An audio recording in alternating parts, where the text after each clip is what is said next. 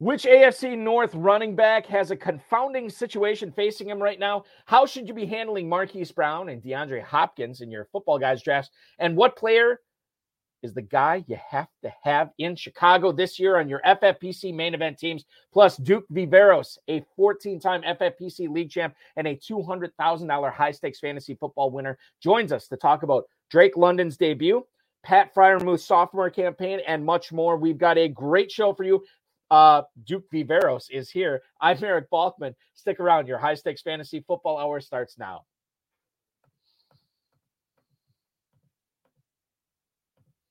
I've seen greater men than me, the lesser. Broadcast live and heard around the world, you are now watching the most entertaining hour of radio on the planet. Welcome to the High Stakes Fantasy Football Hour presented by MyFFPC.com with your hosts Eric Balkman and Farrell Elliott. The High Stakes Fantasy Football Hour is your home for analysis from the best players in the world. And now, because no one else was available, here are Eric Balkman and Farrell Elliott. Solace in the scripture, are we not all our father's sons? I became a man, nobody ever told me what a man was. Thank you so much, Rob. Welcome to all the Balkaholics tuning in tonight, listening on your downloads, on your streams, on the audio stream, whatever you want to do, however you want to tune into the show. We're just glad you're doing it. Greetings and salutations. Welcome to the latest episode of the High Stakes Fantasy Football Hour, presented by MyFFPC.com. I am, of course, your slightly above average host, Eric Balkman. My co-host is the definitive commissioner of fantasy football, Farrell Elliott. Normally, he has the night off tonight. He will be back next week. By the way, a very, beg your pardon, he'll be back in 2 weeks. Very special week of shows we have coming up in 2 weeks. We'll get to that later on in the show. Coming up on tonight's show, we'll converse about why FFPC drafters may not be drafting A.J. Dillon early enough, what you should expect from Noah Fant in Seattle this year, and then Duke Viveros is going to join us to talk about the Washington running back to target, whether to pair up Leonard Fournette and Rachaad White if you're drafting in the Football Guys Players Championship, and much more.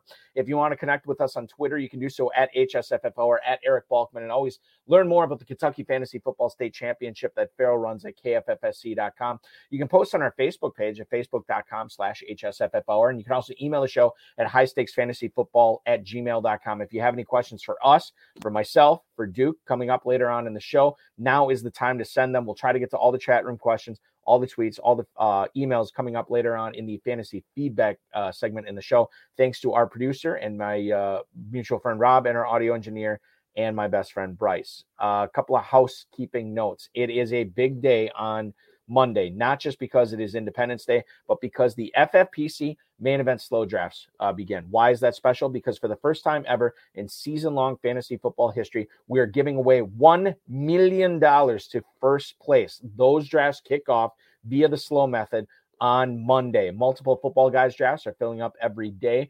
$350 can get you a chance at $500,000 in that.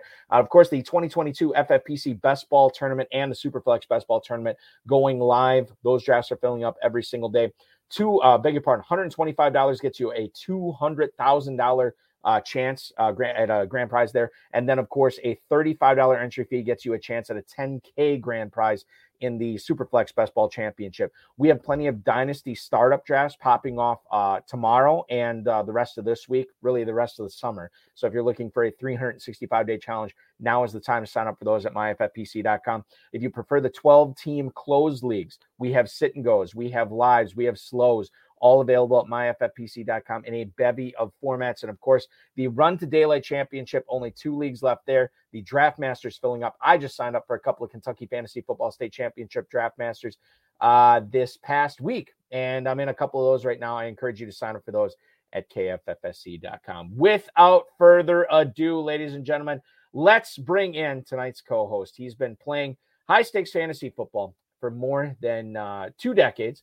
He's won more than $200,000 over the course of his career. He finished second in the NFFC Classic, 7th in the NFFC Primetime, along with a second overall finish in the FFWC Online Championship. Over the course of the last 2 years alone in the FFPC, he's banked 14 league titles, and he's here tonight to talk about his 2022 Football Guys Players Championship drafts and much more. You follow him on Twitter at Duke Viveros. Please welcome onto the show the incomparable Duke Viveros. Duke, happy early 4th of July to you, man. Thank you so much for joining the show tonight.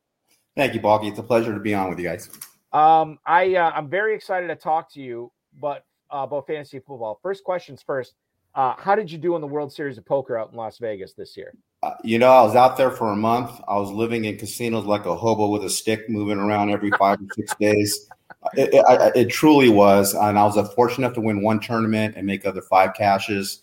I did for the whole month there. It didn't cost me a penny because of the cashes that I got. And it was just an incredible experience.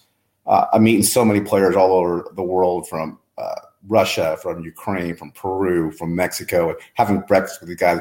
Couldn't really understand each other because of thick accents, but all thing was common was about poker. It was just my fantasy for a whole month living that. And it was the greatest time I ever had.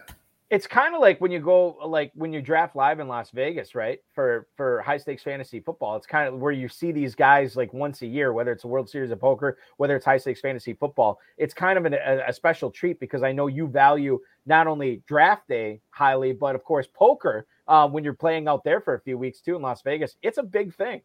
It's so huge. There's nothing like it, especially in September, when you go to Vegas, you're doing all these big league drafts. Because you talk about these players all the time. You do hundreds of drafts through the years. When you see them face to face, and you're talking, it's such a thrill, such an excitement. It's such a rush doing that draft, competing against the best in the world. And they're buddies, your friends. You're just having the best time of your life there.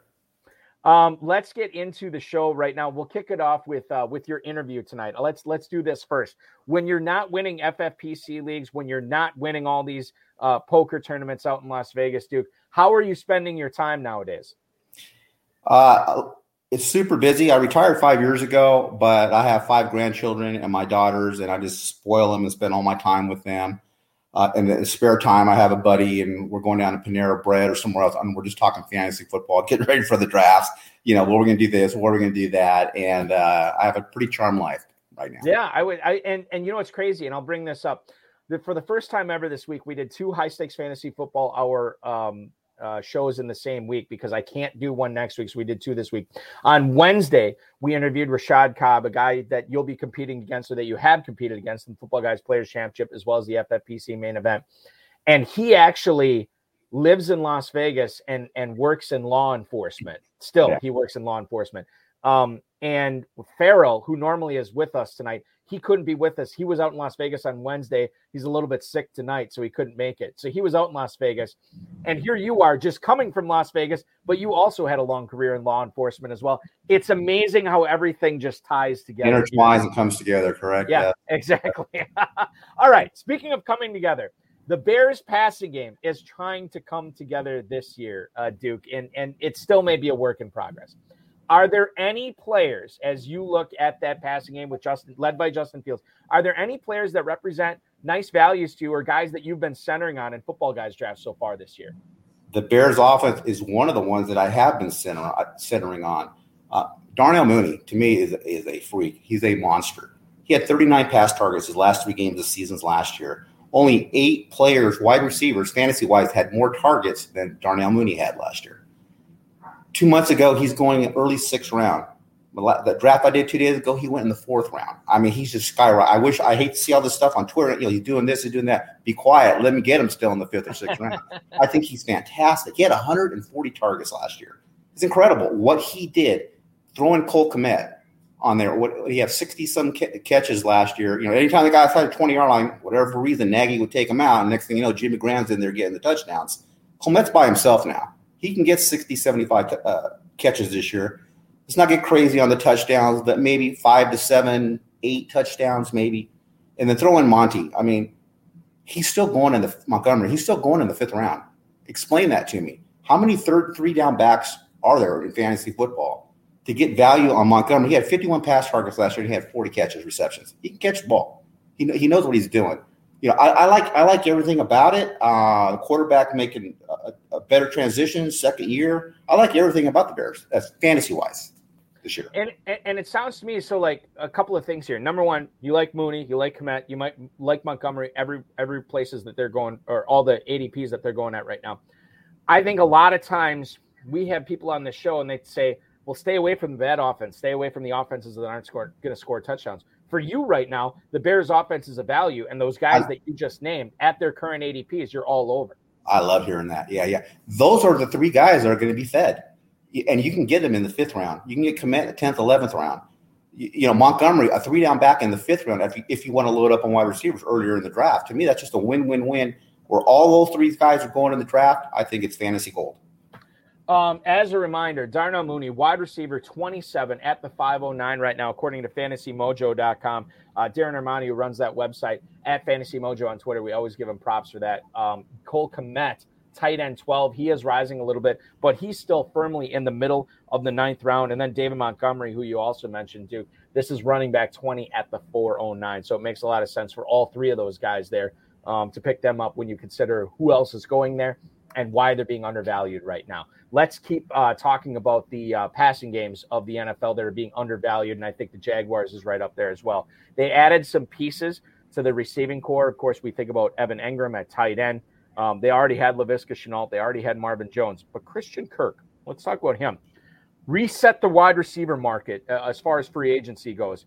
Why do you think he's worth his current 8th round football guy's ADP right now?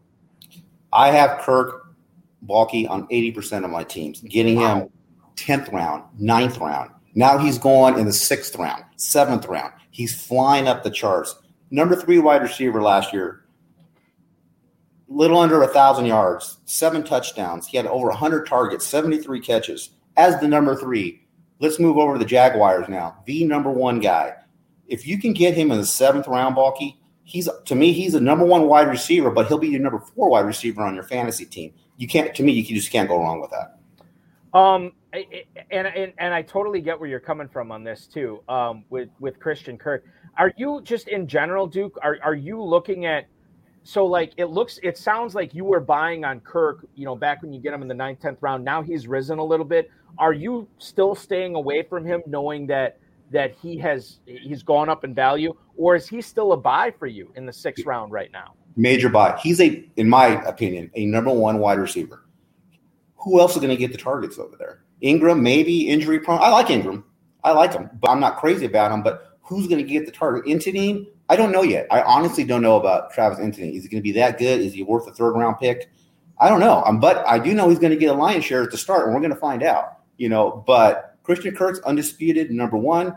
I love everything about it. A number 1 wide receiver, even in the 7th round. To me, is just fantastic to get. Doug Peterson, Trevor Lawrence, and Christian Kirk could be something that helps a lot of fantasy owners out this year. Continuing with the passing games, Drake London, a rookie out of USC, who is now playing in Atlanta. He's got a great opportunity in front of him, could put up big numbers, even though he is a rookie. Is he in for a big season in Atlanta, despite this being his first year in the NFL? And maybe you could say substandard quarterback play with Mariota there? Even substandard. I love everything about him. Actually, I'm kind of comparing him to his alumnus from USC last year, Amon-Ra St. Brown. London cannot land in a better spot in 32 team to where he's going to go. It's going to be him and Elijah Pitts on a horrible defensive team in Atlanta. I know Mariota's not all that, but it's all about targets and volume and throwing that you're an alpha dog coming out of college, in your height, strength, red zone target. Again, I think he's going to be great. Look what Amon-Ra St. Brown did last year with 3 different quarterbacks. It didn't matter. He still got his catches, and he didn't get started until the second half of the season. I like everything about this kid coming out of USC, going over Atlanta. I think he's going to do very, very well. I seen him go in the 11th round, 10th round. Now he's moving up 9th round, sometimes middle 8th round. I like everything. It's all validated, in my opinion. I think he's that good. Drake London, wide receiver 37 right now in Football Guys Players Championship, Jess. Are those the 2 guys that you like? Because, everybody likes Kyle Pitts. Are those the 2 guys you like this year for Atlanta pass catchers? Is London and Pitts, and you're staying away from the rest of them? Stay away. Listen, last year you hit fantasy gold if you got Cordell Patterson off the free agent waiver wire. But, Alligator maybe, mid-season. Who's going to run the ball? I don't even want to get involved with that. I don't want to have any players like that on my roster. We talked a little bit about last week on this program, the retirement of Rob Gronkowski and how it leaves a hole in the passing game. Mike Evans, you've heard probably the last couple of weeks people saying Mike Evans could threaten to be the number one overall receiver in fantasy football. And while that's true, I think there's some other guys worth talking about here. Russell Gage, nobody is rising as fast as that dude is at wide receiver since the Gronkowski retirement. And then it comes down to at tight end for Tampa, you have Cade Otton, and then you have Cameron Brate. What kind of a season, I'll specifically ask you about Cameron Brate here, what kind of a season is Cameron Brate going to have in Tampa, assuming Gronk stays away for the full year? Prior to the Gronk news, I was still all over Cameron Brate. I mean, you can get him for nothing. You can get him an 18th, 19th round. Why not? And then the news was announced a couple weeks ago, Gronk wasn't coming back. I had probably had Brate on 70% of my teams with my last pick prior to the Gronk news coming out. So I was all happy, thinking, I got him. I got nothing to lose, everything in the game. And then you see this beat writer in Tampa last week said, maybe Cade Otton's going to be the guy. I mean, I don't even know where that came from. Yeah. That being said, Brate still jumped up 6-7 rounds, as he should have. He's going like in the 14th round now. But, yeah, everything to gain and nothing to lose with Cameron Brate pick. He's not going to be your number one tight end, and yet he can put up tight end. I'm not saying tight end one numbers, but he can be consistent 8 to 12, throwing some TDs in there for nothing. I'll take that all day long. Yeah, and certainly, there's going to be some weeks he does put up tight end one numbers. Maybe not for the full year, like you said, Duke, but a guy like that who could, in the right matchup, right scenario, he could put up numbers there. You're right. Cameron Brate has ascended to the 14th round. 18th, 19th round before the Gronk news. Now he's in the 14th round. Over the last 5 days in the Football Guys Players Championship, he has gone as high as the 1105, tight end 23 right now for Cameron Brate. So a guy that, and by the way, that they paid a lot of money to. I know there's plenty of people out there that are down on Cameron Brate, but to me, when you don't have to draft this guy as your number one tight end, when you can get him in the 14th, the 13th, maybe the 12th round, he makes a lot of sense in the tight end premium format. We're talking with Duke Viveros, the 14-time champ in the FFPC. FFPC League's a $200,000 high-stakes fantasy football winner. Let's talk about tight ends here after Cameron Brate as well. Keep the conversation going. Pat Freiermuth, he had a very, very good rookie season. What are the chances that he either meets or exceeds what he did in his rookie year now that he has Mitchell Trubisky throwing to him instead of Big Ben Roethlisberger? Is it really that much of a upgrade? Okay, I'll give Mitchell, but he's a stud. He is so good. Freiermuth, 7 touchdowns last year. I can see him being the number 2 wide receiver after Deontay Johnson this year. He's that good and that talented. I love everything about him. A little worried about the concussions that he had last year. You know how he might miss a couple games, but ultra talent. I love everything about him. If you can get, and I have 11th round, 10th round. Again, that's another big, huge win if you can get Freiermuth on your team. Pat Freiermuth, as far as the ADP goes right now, is at tight end 11, right ahead of Cole Kmet, another guy that Duke likes. Tight end 11, 903 right now. He's going right after Dawson Knox, and I think, if I could remember correctly, I think we might get into Dawson Knox a little bit later on in the program. But Pat Freiermuth, 903 at tight end 11 right now. Continuing the tight end conversation, a player that we probably should be talking more on this show, and we just have not over the last couple months. Irv Smith is coming off a really bad injury last year. Kevin O'Connell comes over from the world champion Los Angeles Rams. He's taking over the offense. There's a lot of people that are obviously, there's a ton of people excited for Jefferson. Adam Thielen has been climbing up boards a little bit, and we're hearing a lot of KJ Osborne love, too, with that pro-style offense that's coming in. What do you think the impact of Kevin O'Connell coming to Minnesota is going to have on Irv Smith at the tight end spot for the Vikings this season, Duke? I look at Irv Smith like the movie Willy Wonka and the Chocolate Factory, and you want the Wonka bars. I want Irv Smith Wonka bars this year. I think he can be that well. I think he's going to be fantastic. Uptick offense, everything about it. You got rid of Zimmer and that dinosaur offense. You bring in a new coaching regime. You're talking about pass. If he's 100% healthy, Irv Smith all day long. I think he could be an amazing talent this year. There's a sweet spot here with tight ends, and we talked about this on Wednesday with Rashad Cobb. If you look at the Football Guys Players Championship, starting at the 8-11, you have Dawson Knox as far as ADP goes. 8-11 Dawson Knox, Pat Freiermuth 903, Cole Kmet 907, Irv Smith at the 1003, and then Mike Gesicki also at the 1003. A lot of people, and I've talked to people this year who like to do it. They're either going with the elite tight ends early, and if they don't get them, they'll wait till 8, 9, sometimes 10 tight ends are off the board, and then they'll grab one in the 8th, 9th, 10th round, whatever that is. And for a tight end premium format, you certainly don't want to be skunked on it, but at the same time, if you can get one and maybe two of those guys where you go back to back with those wraparound picks there, Duke, that's probably not the worst way to do it if you miss out on those top tight ends. It's not. I mean, it's not. I mean, if you go Kelsey mid to late first round, and then players that you're talking about, throw them in there too. To me, that's a win-win. I mean, I really like that, depending on the wide receivers that you get along with the running backs. But yeah, I agree with you 100% regarding that. Shifting to running backs now, going a little bit of rapid fire here. Brian Robinson was drafted by the Washington Commanders in the 3rd round this year. Antonio Gibson, we've heard. My goodness, it seems like every week we're getting about Gibson getting his role scaled back this year. Maybe not being out there in goal line, maybe not being out there on 3rd down. So when you look at the Commanders running backs to target in your drafts, is J.D. McKissic actually the guy you want to go with given his proficiency in catching the football? Yeah, I never drank the Kool-Aid on Gibson the last 2 years. I know there's just way too many players going mid-second round where he was going that I want nothing to do with him. Even in the 5th right now, Duke, you're still off. Even in the 5th round, I want nothing to do with it. They're going to cannibalize each other if this kid's any good. The guy is McKissic, 12th, 13th round. He can get you 10 fantasy points in one drive. I've always been a McKissic fan. I think he's fantastic. He had the injuries here and there. And again, you're getting him dirt cheap, and he puts up some point beautiful bye week filler when your studs are on a bye, and then you can even throw him in a flex spot when you need him, running into injuries or whatever it might be. I'm all over McKissic. I think he's very, very good. Another good point to bring up that Duke kind of touched on is Antonio Gibson never been the pinnacle of health. He's missed some serious time.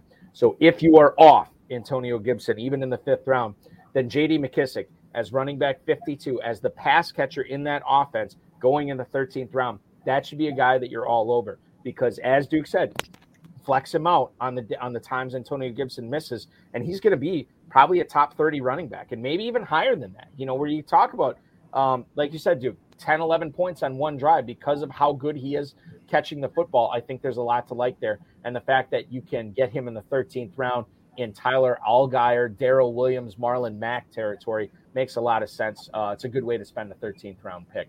We do want to get to a couple of emails for you here that came in this week, Duke. First one is Josh in Augusta, South Carolina. Hey, Duke, I'm betting on a Derrick Henry downfall this year.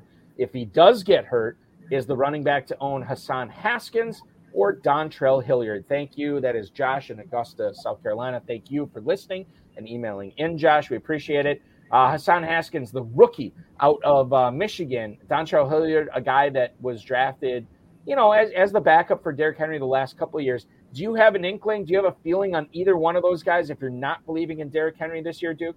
Well, if Henry goes down, Haskins is the mini version of Henry. He's a first, second down back. Hilliard's a 3rd down back. Hilliard had a couple fantasy games last year. It was very, very nice numbers that he had put up. I don't think nothing changes in the role of Hilliard. I still see him as a McKissic type role, as a 3rd down back. Haskins, the kid, he could do well, but fantasy wise, I don't know. Is he going to catch the ball? Is he going to score touchdowns? I don't think it's going to hurt you that bad if you do draft him. He's going to the 14th, 15th round. And again, what's it going to hurt? Your roster's pretty much set. Why not take some shots at that? But that's at the backfield there after Henry does go down. I'm kind of avoiding in my drafts. So even though Haskins sort of is like the baby Henry or the mini Henry, as it were, there's not a whole lot of value that you see even if Henry were to go down? I just don't see it fantasy-wise. Okay. NFL-wise, yeah, that's great-wise. But fantasy-wise, let's just say he's a starting running back. He gets 80, 90 yards. All right, so you got 8-9 fantasy points. Is that going to win you? I don't think so. It's a great NFL-wise. And the kid did great. He did whatever he did, but fantasy-wise, no. Even if Henry's completely out, I'm not going to say don't draft him, but his ceiling is not as high as other players that I could pick going in the 13th, 14th round that I think you mentioned Darrell Williams. If there's an injury, Darrell Williams can fit right like Kansas City role and can't in that offense over there. To me, that could be like fantasy gold. And pass catching has a lot to do with it. That's everything with PPR. Yeah. Correct. Yes. Yeah. Yeah. And Haskins, we're not sure. Hilliard, we think he can do it. It's just a matter of, is he going to get the volume? With Haskins, probably not. So I'm Right. kind of with you on staying away from that. Another question here, email Ed in Atlanta. What's up, Duke? If I grab Leonard Fournette early, should I also get Rachaad White later? Or would you recommend just grabbing one or the other to increase my chances at a super team in the Football Guys Championship round? Ed in Atlanta, we appreciate you listening and emailing him. This is always the $1 million, well, not the $1 million question, I guess the $500,000 question on the Football Guys Players Championship. But when you have a player in Leonard Fournette where you're investing a higher round pick in that guy, is it worth getting his backup?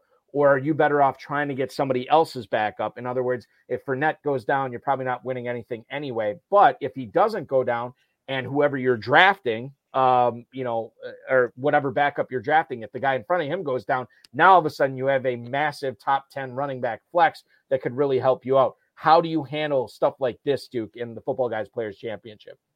This year, Rachaad White, to me, has replaced Alexander Mattison as the premier number one handcuff in all of fantasy football. Tampa Bay is a machine. Rachaad White is similar to Fournette's strength. I like his cockiness that I want to be the number one running back. There's everything about he wants Fournette's job. And if Fournette goes down, he's going to step right in there. I think it's going to be just smooth running. He could be fantasy gold if you get him. I love Fournette. I have him on so many teams, and 80 to 90% of my teams that I have Fournette, I was fortunate enough to handcuff White in the 10th or 11th round. That is a handcuff that to me is super important, that I do want that combination. Because to me, it's like a well-oiled machine. Tampa Bay's offense, either of the two is going to succeed and put up just monster numbers.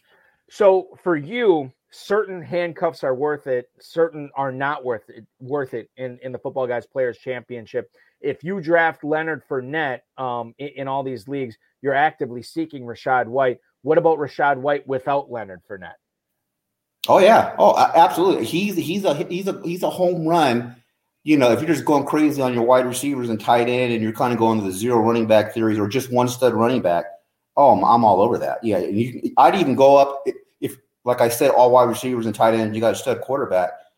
I would take him late 9th, 10th round as one of my running back. There's some other ones I'm going to take right after him, but he's the first one on my pecking order that I'm going to get on that team. Does the fact that you like Rachaad White's talent so much stop you from taking Leonard Fournette in some drafts because you know how talented the backup is behind him? And if Rachaad White flashes early in the season, maybe it becomes a timeshare, or does that not enter your mind? Not for 1 second. Tampa Bay wants to win a Super Bowl. It's not going to be a 50-50 timeshare. One of them is going to be the GOAT in the backfield there. It's not you come in here. It's going to be one of the two. And they're going to just take off. So that does not come into factor at all. The more talent, the better, right? And if you can get both of them, you're loaded up on one of the best offenses in the NFL as they try to chase another Super Bowl. Let's get into the fantasy flash, the stuff going around the NFL, the news and tidbits right now. This first one that we talk about tonight, Joe Buscaglia, who covers the Buffalo Bills for The Athletic, says that the Bills coaching staff is firmly behind Devin Singletary. Now, Singletary last year, when Zach Moss was, for whatever reason, not showing it in practice, not doing it in games, but Singletary was the guy, as much as you can be the guy in that offense as a running back.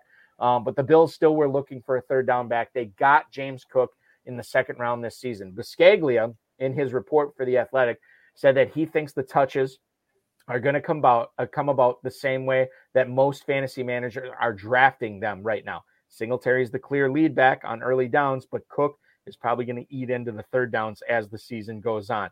Now, Devin Singletary, I don't necessarily know how much value there is in drafting him, given that the Buffalo Bills are so predicated on Josh Allen slinging the rock to Dawson Knox, Stephon Diggs, Gabriel Davis, and the like, and then obviously James Cook. But there is some value there. Hudson Kern-Reeve in the chat room wants to know, is James Cook being undervalued in drafts right now? Should you try to get him if you have Devin Singletary on your team, which he points out is pretty easy to do in the Football Guys Players Championship right now. You think about James Cook, his ADP is running back 34 at the 805, Duke, and then Devin Singletary, running back 31 at the 802. You could easily go in the 7th round, get Singletary, 8th round, get James Cook. Is that something that you'd be willing to do? How do you sort of see this Bills backfield, which is tough to figure out for fantasy owners? Yeah, this has been mind-boggling to me. I've actually seen Cook go before Singletary in some drafts. I'm just scratching my head. I'm going, what am I missing here? Listen, he's a talent. I get all that. Singletary in the 3-week sprint last year, 25 points a game. He was fantasy gold. He won people many, many titles in the fan. What has changed since then? The Bills don't throw the ball to the running backs. Singletary had 40 catches last year, which is pretty good. But Singletary is the guy, and I guess they came out 2 days ago. He's the guy. We're going to sprinkle in the rookie on third downs and some other situations, or give him a blow. But I love Singletary. If I do have Singletary though, I do want Cook. I would like him at the hand. And Singletary is like Rodney Dangerfield right now. He's not getting any respect in the drafts at all. I'm getting him in the 8th round sometimes. And then if my team's looking really good and I see I'm okay, I have grabbed Cook in the 9th round. He's still there. Why not have them both at the same time if my team's solid that I like? If I need to work on something else, then I'll pass on Cook. But I'm not going crazy on Cook like everybody else. I remember last year everybody was raving about Trey Sermon this, Trey Sermon that, 4th round, 5th round. I never understood that.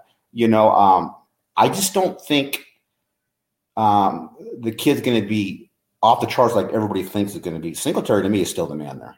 So to borrow Rodney Dangerfield's line, take Devin Singletary, take him, please. In football guys drafts. Yeah. Makes a lot of sense in the 7th round. It's so funny because I have him in a couple of dynasty leagues and every year it always seems like I never know what to do with him, but for whatever reason, he always seems to weave his way as a flex spot for me as we get later on in the season. I don't necessarily think James Cook is going to take that value away from him this year. So I'm looking forward to that again, as you are. The Athletics, Jeff Zrebic, and I apologize if I'm butchering your name, Jeff, but you cover the Baltimore Ravens for the Athletic, and we're going to talk about your report on J.K. Dobbins.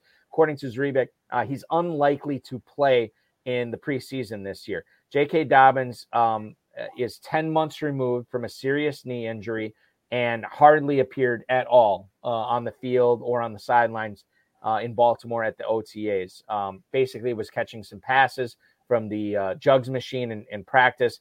Zrebic says that Dobbins could have his early season workloads managed, but we don't necessarily have any hard evidence that that's going to be the case. What we do know is this: Gus Edwards is still there. They drafted Tyler Batty and they signed Mike Davis. Now, I know there's plenty of people out there, and we've talked about it on this show, that the signing of Mike Davis might be something that leads you to believe that either Dobbins is still not all the way back, Gus Edwards is not all the way back, or neither one of them is all the way back. How do you look at this Ravens backfield, Duke? Do you have full confidence in J.K. Dobbins right now, or do you think this is going to be more of a timeshare given how Baltimore has used their running backs in the past? I don't look at the Raven backfield. I see the Raven, I just turn the page right away. I want nothing. I want nothing to do with that backfield. I have no idea what's going to happen. This Batty kid, he could be the guy for all I know. The other two guys are still hurt. We have no idea. I don't want to waste the headache and the time taking 2 Tylenol at 9:59 a.m. in the morning who to put in my lineup if it's going to be a Raven running back. I just stay away. I want nothing to do with it. The running back on the team is a quarterback. He's the number one running back on that team. And he gets the goal line carry. He does this, he does that. But he's small. Look at the last 2 years. Now he's been injured. He's getting hurt. I mean, I love him, but you can't take a beating like that. You're going to end up getting hurt. J.K. Dobbins is the highest drafted Ravens running back right now, kind of a little bit by himself in drafts at the 503 right now. He is about a half round behind David Montgomery, and quite frankly, he's about a half round ahead of Josh Jacobs. So he's basically the only guy going in that early 5th. But when you look at Dobbins, man, I mean, I know that people are talking up Zamir White in Las Vegas, but I think I might like Jacobs better there. Gibson is not a guy I'm crazy about. Elijah Mitchell's going right after that, with all the receivers that are going basically at the end of the 4th round up until there's a nice little run that goes up until the early 6th round. That might be a good spot to draft a receiver or TJ Hawkinson. The other running backs there, it's tough to get excited about, J.K. Dobbins included. John Clark has a podcast in Philadelphia called The Phillies Takeoff. Miles Sanders was a guest on it recently. And he was asking him about Clark was asking Sanders about his role this year and what he expects to do in 2022. And Miles Sanders said, quote, "I need more opportunities, being consistent, more consistent."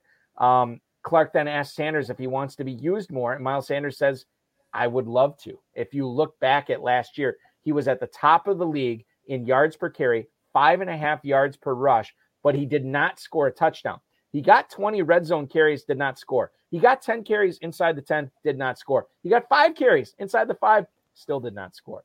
Now, Jalen Hurts, obviously, we know how good he is rushing the ball. We know Jordan Howard took away a lot of those short yardage carries inside the goal line. In fact, Hurts and Howard combined to score 12 touchdowns via rushing the football inside 10 yards. The touchdowns are fluky, and we know that from year to year. But when you look at Miles Sanders this year, I don't know, Duke, if he's ever had an ADP this low at this point in the season. Running back 27 at that 6-7 turn. You go 0 RB. I'm totally on board with Miles Sanders. I'm betting on a bounce back this year. What about you? That's what catches my eye. He's going in the 7th round now. He's not going in the 2nd round. He's so talented. He really, really is good. I don't know what was going on. You're seeing, next thing you know, you're seeing Boston Scott in the game. You're seeing Gainwell in the game. What happened? He was looking good. I don't quite understand that. And now you're looking at a value of him. I kind of look at him like I kind of look at Clyde Edwards-Helaire now going in the 7th round. McKinnon going back there, it hurts a little bit. But those are values now. Those were 2nd round guys last year. They're going in the 7th round. And they catch the ball. And I like everything about it. And if I need a running back, I like him in the 7th round. I do too. And you think about, how 0 RB, how do you, Duke, I should ask you that. 0 RB, where you're loading up on 4 receivers and a tight end, or 4 receivers and a quarterback, or maybe a couple of tight ends and 3 receivers. Have you done that historically in your FFPC main events, your Football Guys Players Championships? Is that a strategy that has paid off for you in the past? No, I like to see other people with that strategy because I know I'm going to get their money. It's fool's gold. Has somebody won a world, a title? Yeah, it's happened once or twice, but you hardly ever see it. You got to have at least one horse, one lead dog, and then hope to hit on your running backs 9th through 15th round. That I'm on board with that. If you go 0 running back strategy, please be in my league. I want you to be in my league. All right, so there you go. Duke Viveros wants the 0 RB guys in his league. I'm sure you'll see a few of them again this year for sure. Final thing that we'll get to before we get into the rest of the listener emails tonight, and I think we got a couple of chat room questions as well. Arizona Cardinals wide receiver DeAndre Hopkins will be eased back into practice in training camp because he is, remember, not only facing that 6-game suspension, but he's coming back off of a knee injury. He's not going to practice every single day. Arizona has a plan for him because he's missing the first 6 games of the season, as I just said. But Marquise Brown, the freshly acquired from the Baltimore Ravens, Marquise Brown will be the number 1 receiver there. At least we think he's going to be the de facto number receiver while DeAndre Hopkins is out. Duke, how do you handle this in managed leagues, not best ball leagues, but managed leagues, where Hopkins is going to miss the first 6 games, but he's coming in at a value right now. And as a result, Marquise Brown's being pumped up on his ADP a little bit. But once Hopkins comes back, Marquise Brown's numbers may go down. How do you handle these 2 Cardinals receivers this year? Yeah, you got to take that consideration. Brown's going in the 5th round right now. But like you said, when Nuke comes back in week 6, week 7, whatever, after the bye week, I'm not so. I don't have Brown on any team. The guy I do have on a lot of teams, Rondale Moore. I love that. I know he's a little guy, but he's lightning quick. You get him 11th, 12th round. He's playing out of the slot this year. Where's the targets going to go this year right now, Balky? Marquise Brown, Rondale Brown, and Zach Ertz. Yeah. I think there's going to be so many opportunities there. Targets, for the kid or second year now, Rondale Moore. I really like him. I think he's one of the sleepers this year where he can do very, very well. You can get him in the 12th round, and you're going to like the results with him. All those Christian Kirk targets up for grabs. Marquise Brown has been pushed up quite a bit. Wide receiver 19 now. He is now a 4th round pick. DeAndre Hopkins, on the other hand, has obviously fallen because of the suspension upcoming in Football Guys Players Championship drafts over the last 5 days. He is wide receiver 38. That's got to be the lowest I've seen him ever. 707 is his ADP. And to Duke's point, you want somebody cheap in that Cardinals offense, you're looking at Rondale Moore as wide receiver 54 in the 11th round. This is Christian Watson, Jahan Dotson territory. A couple of rookies, you're not really sure what to expect from them. Michael Gallup is coming off the ACL. Jarvis Landry, who's on a new team, and then Kenny Golladay, who's had really 2 underwhelming seasons. There's a lot to like about Rondale Moore in the 11th round if you like that Arizona offense, and I know plenty of people do. Duke, we will get to emails here in a second, but before we do, Can you tell the viewers right now one player that you're trying to get on all your teams that maybe we haven't talked about yet, and then another player that you know you will not have any on your team, any shares of on your teams this year because there's no way you're taking him? Yeah, you mentioned him briefly, KJ Osborne. I think he's 13th, 14th round. He had 7 touchdowns last year, 500 yards, 50 receptions in a vanilla offense. Look at the new regime that's there now. And listen, I love Thielen. Thielen was fantastic. But Thielen does have injuries. He's one injury away if Thielen gets hurt to be a number 2 wide receiver in fantasy football, in my opinion, in that offense. He's a 3-4 tweener right now, but I think he can be that good. And you're getting him for nothing. He's going to be your 6th, 7th wide receiver. I think that's just very, very smart if you can get KJ Osborne on your team. Yeah, Osborne is a guy that remember, he was like last year was a big waiver wire darling. And I don't think it was just once. I think he had like two weeks last year. Yeah, 2 weeks in a row, yeah. Where he, like everybody was totally on him. Wide receiver 68, 14th round right now. It's Devontae Parker, DJ Chark, Alec Pierce territory. I think Osborne has not ascended enough, and I think I'm with you. I think he's going to turn dividends in the 14th round, and I think he continues climbing until we get to main event season. Duke, what about a guy that you don't want this year on any of your squads? A lot of people are going to disagree with me and say this guy is an idiot. You don't know what he's talking about. But to me, this year is Tyreek Hill in the 2nd round. I just don't get it. He's going from Mahomes to, in my opinion, one of the worst quarterbacks in the NFL. He got paid. They backed the Brinks truck up for him. To me, he's not the alpha dog on the team. To me, it's Jalen Waddle with his 140 targets, 104 catches. Tua can throw a beautiful 6-yard slant, but it's nothing but lollipops after 20 yards going down the field. It's not no disrespect towards Tyreek Hill. He's a great talent, but to me, he could not have landed in a worse spot for fantasy-wise for football players. I don't dislike Tyreek Hill. I think he's an amazing talent, but he went to the wrong team. To me, it's all about Jalen Waddle over there now. Tua, to me, his over and under in the Vegas line would be 6 games before he's hurt. He's fragile, and next thing you know, you're going to have Bridgewater under center there, and I'm not on board with Tyreek Hill. And a lot of people can disagree. I mean, and you know what? I have no idea. I have no idea what I'm talking about. That's my feeling that I see coming up, with Tyreek Hill. Tyreek Hill 211 right now in drafts. Jalen Waddle at the 402. Do you like, even though you don't like Tunga Vailoa, are you still a fan of Jalen Waddle in the early?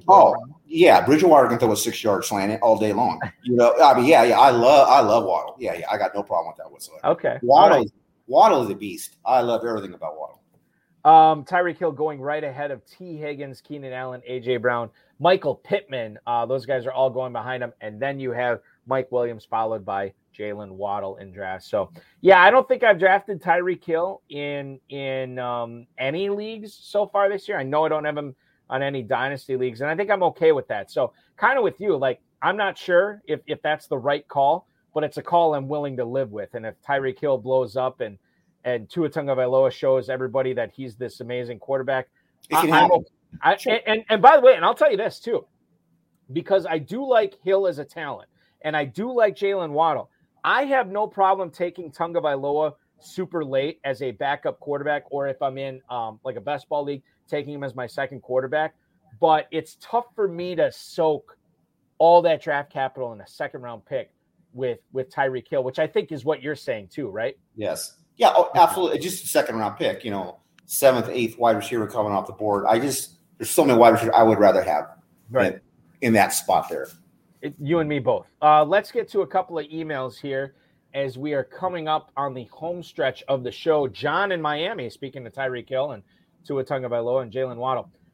He wants to know, if Jacoby Brissett forces the Browns to go with a ground-heavy attack, would Kareem Hunt make for a nice sleeper, even if Nick Chubb stays healthy? Thanks, boys. That is John in Miami, and I'm just looking at Kareem Hunt's ADP right now, according to Fantasy Mojo. Running back 30 at the 7-12. So if you draft Kareem Hunt there, you're probably not counting on him as a starter. However, if you are looking at acquiring running backs, let's say you go with Hero RB, like Duke was talking about before, a strategy I like, where you get that big stud running back in round 1 or 2 and then kind of build around him and get your other running backs later. Kareem Hunt would make a lot of sense at the end of the 7th round. We just heard the report this week that he is finally healthy. He had that nagging calf injury, some other stuff last season going on. But Kareem Hunt, his value is low, Duke, 7-8 turn. I'm on board with that. Yeah, I am too. Zero running back theory, you get Kareem Hunt. That's a good get. Kareem Hunt for bye weeks when your top running backs are on a bye. I like that. An injury to Chubb. Well, look what happened when Chubb went down. Kareem Hunt was a big dud last year as a starter. He didn't do anything, which is disappointing. But we know Kareem Hunt is a 3-down back. He can catch the ball. He can run the ball. He's a powerful runner. He's got a guy, unfortunately, named Chubb in front of him there, or he would be arguably going in the second round on any other teams around here if he was a starting running back on another team. And Broward Bravado pointing out in the YouTube chat right now, he's like, well, Kareem Hunt could be traded, which is a valid point, and I thank him for bringing that up. I just think that if he is traded, because I know that Dearness Johnson is much more affordable for Cleveland right now, and when you're giving all that money, all that guaranteed money to Deshaun Watson, who might not play it all this season, you're looking to cut corners when you can. So maybe Hunt is traded, and I know he's looking for a contract, but for me, anytime this happens, I always think like, well, yeah, he could be moved to a different team, but that team is probably going to want to use him. They're probably going to utilize him as much as they can since they're the ones acquiring that asset. So for me, the trade is a viable thing, but at the same time, I don't think it's going to necessarily hurt his fantasy value that much. Speaking of other running backs here, let's get to my neck of the woods here in Northeast Wisconsin. Warren in Huntington, New York. Since the Packers have such an inexperienced group of receivers, wouldn't you think that A.J. Dillon should be selected closer to Aaron Jones than he is right now? Thank you so much for the email, Warren in Huntington, New York. Aaron Jones, who I absolutely love this year, I've been talking him up for several months now. He's up to running back 10 at the 207. A.J. Dillon, who actually just got hitched last weekend up here in Door County, Wisconsin. Saw the Instagram from that. Looked like a lovely ceremony. A.J. Dillon, running back 26 at the 607. Duke, should he be going closer to where Aaron Jones is going? Do you think that this is going to be more of a backfield split this year between those two? I see 60-40. A split back there. I love Aaron Jones. I think he's fantastic. I think he's getting even more catches now with Devontae gone. That being said, Dillon's a monster. He's a beast, and I believe he caught 34 catches or passes. Yep. He can catch the ball. He doesn't just at the goal line. I do like him. It's just for me. Am I going to take him in the 6th round? To me, that's a high pick. There's so many other good players available there, depending on the buildup of your roster. I don't dislike Dillon. I do have him on a few teams where I got him at that mid to late 6th round. But I'm more Aaron Jones than I am Dillon. Let's go rapid fire on this real quick. For players, running backs that are going right after A.J. Dillon in drafts, would you rather draft A.J. Dillon, Duke, or a guy we talked about earlier in the show, A.J. Dillon or Miles Sanders? Dillon. A.J. Dillon. Go ahead. No. I'm just saying. And then Aaron Jones does get injuries with his knee. Right. Dillon's going to be he'll be a monster. Okay, so speaking of injuries, A.J. Dillon or a guy who's going just a couple of picks behind him, Tony Pollard in Dallas. Love Pollard. They're already even talking about lining up in the slot. I love it. If you can get Pollard in the 9th round, grab him. Last one, and we'll bring this up we're going to bring this guy back up in a couple of emails from now. But would you rather have A.J. Dillon or the rookie out of Michigan State, now in Seattle, Ken Walker? Dillon. Okay. Because of the offense? Is that what it is? Offense, who knows with Penny. And potential opportunity. Yeah. There's no, I'm kind of staying away from that. Next email is, Saginaw, Michigan. It's Terry. Hey, fellas. Saquon Barkley, Kadarius Toney, Kenny Golladay, Wan'Dale Robinson. Why is Sterling Shepard being ignored? I feel like I am getting him every draft. Am I doing it wrong? Appreciate any insight you can give me. That is Terry in Saginaw, Michigan. Sterling Shepard has an ADP right now in the Football Guys Players Championship. Duke, wide receiver 89. He's an 18th round pick. He's basically free. I know people are excited about the shiny new toy with Wan'Dale Robinson. I know the Giants are paying a lot of money to Kenny Golladay, and they expect Brian Daboll to be able to unlock him. And I know everybody knows what they saw in Kadarius Toney last year, the flashes that he had, and obviously Saquon Barkley is ascending ADP boards as well. What about Sterling Shepard? Do you have any kind of interest in him late this year? I officially threw away my Sterling Shepard Kool-Aid cup in the trash last year. I've had him on my team for like 5 years in a row. He'll look amazing. 20 fantasy points, 8, and then death, taxes, and Sterling Shepard's going to get hurt every single year. I know you mentioned he's free. I that taste is gone. I don't even want to get near that anymore. I would rather go another direction. And it's not a best ball. This is a managed league, and the guys like that are difficult to know when to start and when not to start them. Absolutely, yes. It's tough for me to say. I'll tell you this: Devin Duvernay is going right behind him. And say what you will about the Ravens passing game, and I know it's not exciting, but Devin Duvernay is a starter there right now. I can't say the same thing for Sterling Shepard, so I'd be much more likely to take Duvernay, especially if guy like Rashad Bateman, who missed time last year, goes down. All of a sudden, Duvernay becomes like a valuable guy in the 19th round. So I think that there's something to like there. There are guys going after Sterling Shepard I like better. I think this is the final email of the night, but it's kind of a two-parter. We'll go to the emailer's question first. Dan in St. Louis. Happy early 4th of July, guys. Does Noah Fant's quarterback matter in terms of his production this year? I have him in several FFPC leagues, and I'm wondering if I should root for either Geno Smith or Drew Lock to get the starting quarterback job. That is Dan in St. Louis. Thank you, Dan. Noah Fant, formerly of the Denver Broncos, now in Seattle. Duke, does it matter who's throwing him the football this year? How do you see Noah Fant with whether it's Geno Smith or Drew Lock? Yeah, I don't think it matters that much. I know the players are behind Geno. I just saw reading yesterday. He's our guy. He's our quarterback. He's the one that's going to lead our team.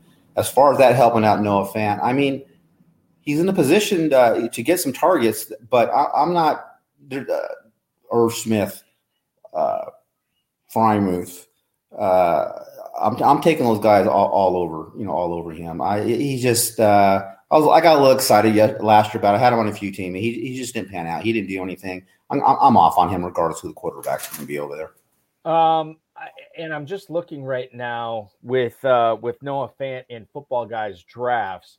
He has an ADP tight end 16 at the 11-12. So he's going right behind. I take that back. He's going about a round behind Albert Okwuegbunam, and then he's going about a half round ahead of Hunter Henry, Gerald Everett. He's and I would never advocate this. I don't want you waiting around to draft your first tight end at tight end 16. I could see, I guess, if you drafted Gesicki or Irv Smith or Okwuegbunam as your number one tight end and you wanted to go another tight end right away, I guess I'd be willing to see what happens with Noah Fant because sure, it's a double-digit pick. It is whatever. It's not a heavy investment. But yeah, You're right. I mean, I'm not targeting him at all this year. No, I don't have a one team either. I mean, again, you're getting it for nothing. See what happens. See how the first couple of weeks of the season goes. See if he's going to be involved or not. And if not, just cut bait and move on. Right. The second part of that question was from Hudson Kern-Reeve, our resident Ivy League professor, hanging out in the YouTube room. And it is about Noah Fant and Ken Walker. But beg your pardon. He wants to know, is Rashad Penny or Noah Fant the more valuable Seahawks player this year in the FFPC? Sounds like you would say Rashad Penny, right? But not a resounding yes. It's not a resounding yes. Penny would be first, but I don't have Penny on one team. Just put it that way. I just they got the rookie over there. I mean, what's it going to be? His history of injuries. To me, it's just an avoid situation. The only one I want is a wide receiver one over there on a few teams. Other than that, I'm not going near any Seattle Seahawks at all. So Metcalf's okay, Lockett's okay, but that's the best endorsement you can give on any Seattle players. Yeah, here's the deal with Metcalf. He's going in the fourth round now. He's a second round guy. You get him as your number 3 wide receiver. That's a total win-win. Even with who's ever behind center there, I think that's a really good move. What about Lockett? Not so much. I think he had a good connection, with Wilson. I mean, they did well together, but Lockett's still gone. I see him in 6th, 7th round, in a couple, 8th round, right around there. And Lockett would have 3 monster blowout games, and he's on the side of the milk carton for 3 weeks in a row. Is he even playing? You don't even know what's going on with him. So I'm going to stay away from him too. Final question I'm going to ask you tonight, Duke. This is coming from Eric in Appleton, Wisconsin. Hi, first time, long time. Just want to ask you this. Do you see something, you've drafted in a ton of different high stakes formats over the years. You've been doing it for 20 years. You've had more experience than I think a lot of the guests we've had on this show. Is there something when you're drafting, whether it's live out in Las Vegas, online from the comfort of your own home, is there something you still see high stakes drafters, high stakes noobs getting it wrong? Is there something that you still see a mistake being made over and over again in these drafts that's really hamstringing new players from having success that you're able to take advantage of in draft rooms? I do. I mean, I see sometimes, I mean, they're very good players, but then they're home like a Packer fan, and they'll take Packer guys like around earlier, just to get on their team. And they're very good players. And then I kind of scratch my head, why would you do that? And they make those mistakes, which opens up doors and opportunities for me in that draft to get other players that I didn't think I would get at those particular rounds on my team. I love that. I love it when it happens to me too. I would classify myself as a Packers fan, and I'm always excited. Here's the thing. I never target Packers. Maybe Aaron Jones this year. I never target Packers. I'm always excited when I get one on my team, but I've never gone out and tried to reach for one just so I can root for my teams. So I feel like that's a feather in my cap, because the more you can put your, or even, and I'll say this too. This is another one. Oh, that guy burned me last year, the last couple of years. I'll never draft him again. I take advantage of that too, because every year is a new year, and 100%. Every player has his price. That's right. We talk about players that, and I asked you earlier, well, who's a player you won't have? And I guarantee you this. Well, I shouldn't guarantee this, because I should ask you this. There's players that I say I'll never draft, but at the right price, at the right spot in my draft, I will take them eventually, dude. Sure. I hear you. No, I know. I don't want Michael Thomas. There he is in the 10th round. Michael Thomas. Yeah. I totally agree with you. Listen, this was a pleasure. I'm so excited that I got to talk shop with you tonight. Such a skilled player, a guy that's been very accomplished like yourself. I'm glad you had a great time in Las Vegas. I wish you nothing but the best in all your fantasy football leagues this year, wherever they may be. And hopefully you can pull in a big major title this year, because you've been very, very close already. Maybe 2022 is your year, Duke. I hope so. And thank you so much for having me on the show. I totally appreciate it. Absolutely. Duke Viveros, ladies and gentlemen. You follow him on Twitter at Duke Viveros, a guy who has won $200,000 plus in high stakes fantasy football, had many top 10 finishes, top 2 finish, and a couple of national contests. Pleasure to have him aboard tonight. That will wrap up our show. I want to thank Duke Viveros. I want to thank the FFPC. I want to thank Rob Bryce, and of course, each and every one of you for viewing, downloading, streaming, whatever. Now, here's the big housekeeping notes. We are off all next week. No show next week. I'm roped into a vacation with my family that my wife plans every year. My internet is not going to be good, as I will be going to the Northwoods of northern Wisconsin. It's just not going to work out to do a show. But I'm not going to let you guys down. For the first time ever, we will have 3 live video casts the week after. Live FFPC Best Ball tournament coverage with Dave Terpoli and me on Monday, July 11th. That's first. Then on Wednesday, July 13th, the RotoViz High Stakes Lowdown. Brand new episode with the 2020 Kentucky Fantasy Football State Championship champions, Brad Petri and Darren Larson. I'm going to talk to them on Wednesday night. And then, of course, this show resumes the following Friday, not this next Friday, but the following Friday on July 15th. FFPC main event and Football Guys Players Championship League Champ and 2022 FFPC Pros versus Joe.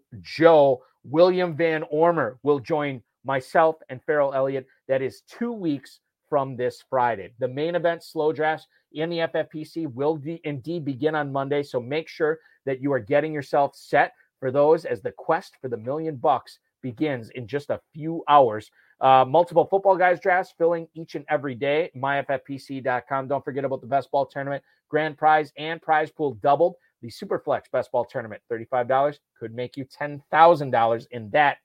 So MyFFPC.com is your home for best ball tournaments, dynasty startups available, plenty of slow, live, sit-and-go best ball options, all at MyFFPC.com. And, of course, check out the Run to Daylight and the KFFSC Draft Masters at KFFSC.com. A happy early 4th of July to each and every one of you. Thank you so much for hanging out with us and talking fantasy football, especially all you guys chiming in the chat room. Remember to like, subscribe, hit the notification bell, comment on the video. That always helps us here at the FFPC on our YouTube channel. Thank you so much. Your holiday weekend officially starts now.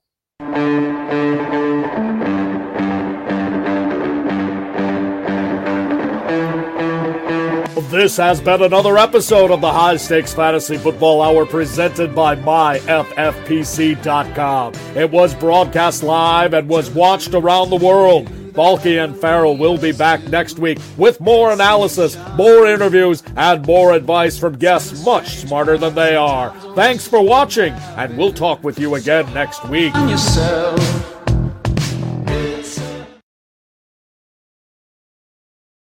Shameless plug, ladies and gentlemen. Tonight, I just want to make you aware I am commissioning the Football Guys Players Championship draft that starts in just under an hour. If you're watching this live, we have the league half full. So if you are looking for some action tonight, maybe you want to kick off your 4th of July weekend in style, try to win $500,000 tonight. There are 6 spots available in the midnight draft. Would love to watch a draft. Would love to hang out with you in there as well tonight. So make sure you're signing up for that. Let's get that filled. I'm going to go see if there's any fireworks still going on in my backyard with my family and the other people we had over tonight. And I will see you in the FFPC Football Guys draft rooms shortly. Thanks so much for watching, everybody. Have a great 4th of July. We will speak with you in 2 weeks.